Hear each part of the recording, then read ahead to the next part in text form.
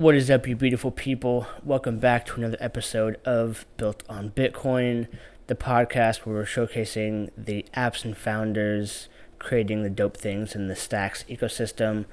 I'm your host, Jake. You'll see me around as Jake Blockchain. And this is a This Week in Stacks episode where we're covering everything that happened in the past 7 days.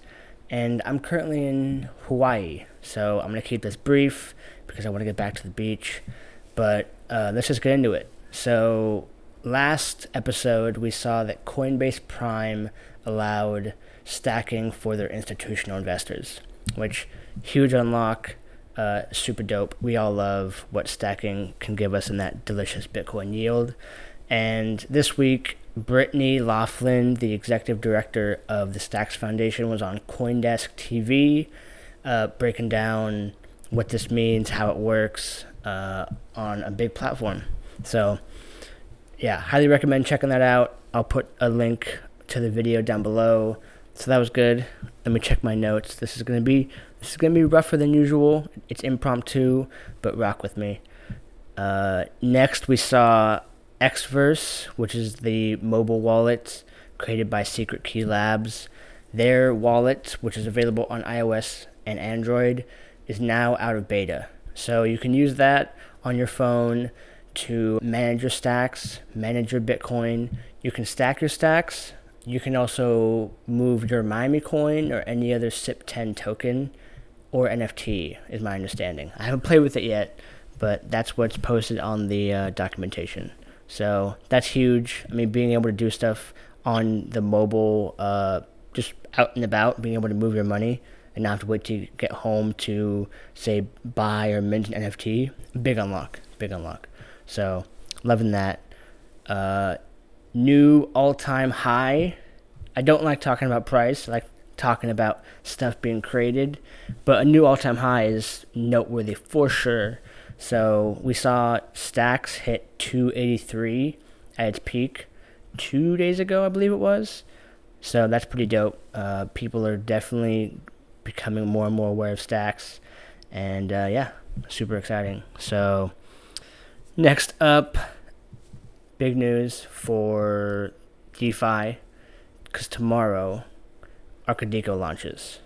I believe it's actually live on mainnet as of 2 days ago, and the first USDA has been minted according to them, but for all of us plebes to use it, tomorrow's the time. So, yeah, this has been a big moment we're all waiting for. Arcadico launching, Alex Go is next, which is dope.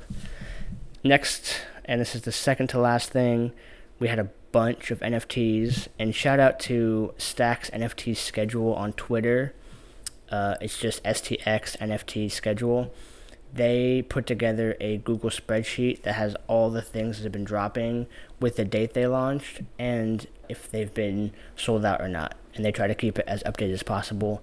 So my job is infinitely easier. Like, I cannot tell you how happy I am that this exists. So shout out to them.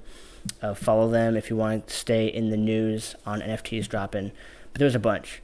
There was Stacks Scrabble, which is upgradable NFT. So I guess you can buy a Scrabble token, and then over time there's ways that you can trade it in for a different value or a different design or different point value. I'm not exactly sure, but I love this kind of like toying with new ways to make NFTs more intriguing or engaging or useful. So that's dope. There was Stackulents, which is a pretty plant. There's Blocks, which are these cool hexagon designs. Stacks Dragons launched. Stacks Foxes launched, which I have one of those. I love that artwork. Super dope. Stacks Tulips. There was Hex Stacks, which I'm actually not positive if Blocks and Hex Stacks aren't the same thing. I could be wrong on that. And then there's one I found out about today called Loop Bomb, which I don't see people talking about. But if you go to loopbomb.io, it's an NFT that's constantly changing. And so when you go to mint, it'll be flashing. It looks like a GIF. It's constantly changing. Things are moving, and it's on a cycle. And you click, and it will take a screenshot. And then you'll keep going, keep randomizing. You click, it saves that one. You'll get 4 shots, so you can take 4 freezes, and then you can mint one of those freezes for 48 stacks. So pretty cool idea. What they're doing here is they're calling it a perpetual art machine. So the loot bomb is always constantly moving and changing, and every piece is a little different.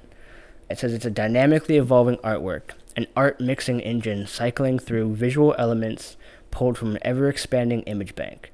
It's a game of luck, taste, and timing, where players can freeze and claim a one-of-a-kind NFT. And there's been 55 minted of the 222 available.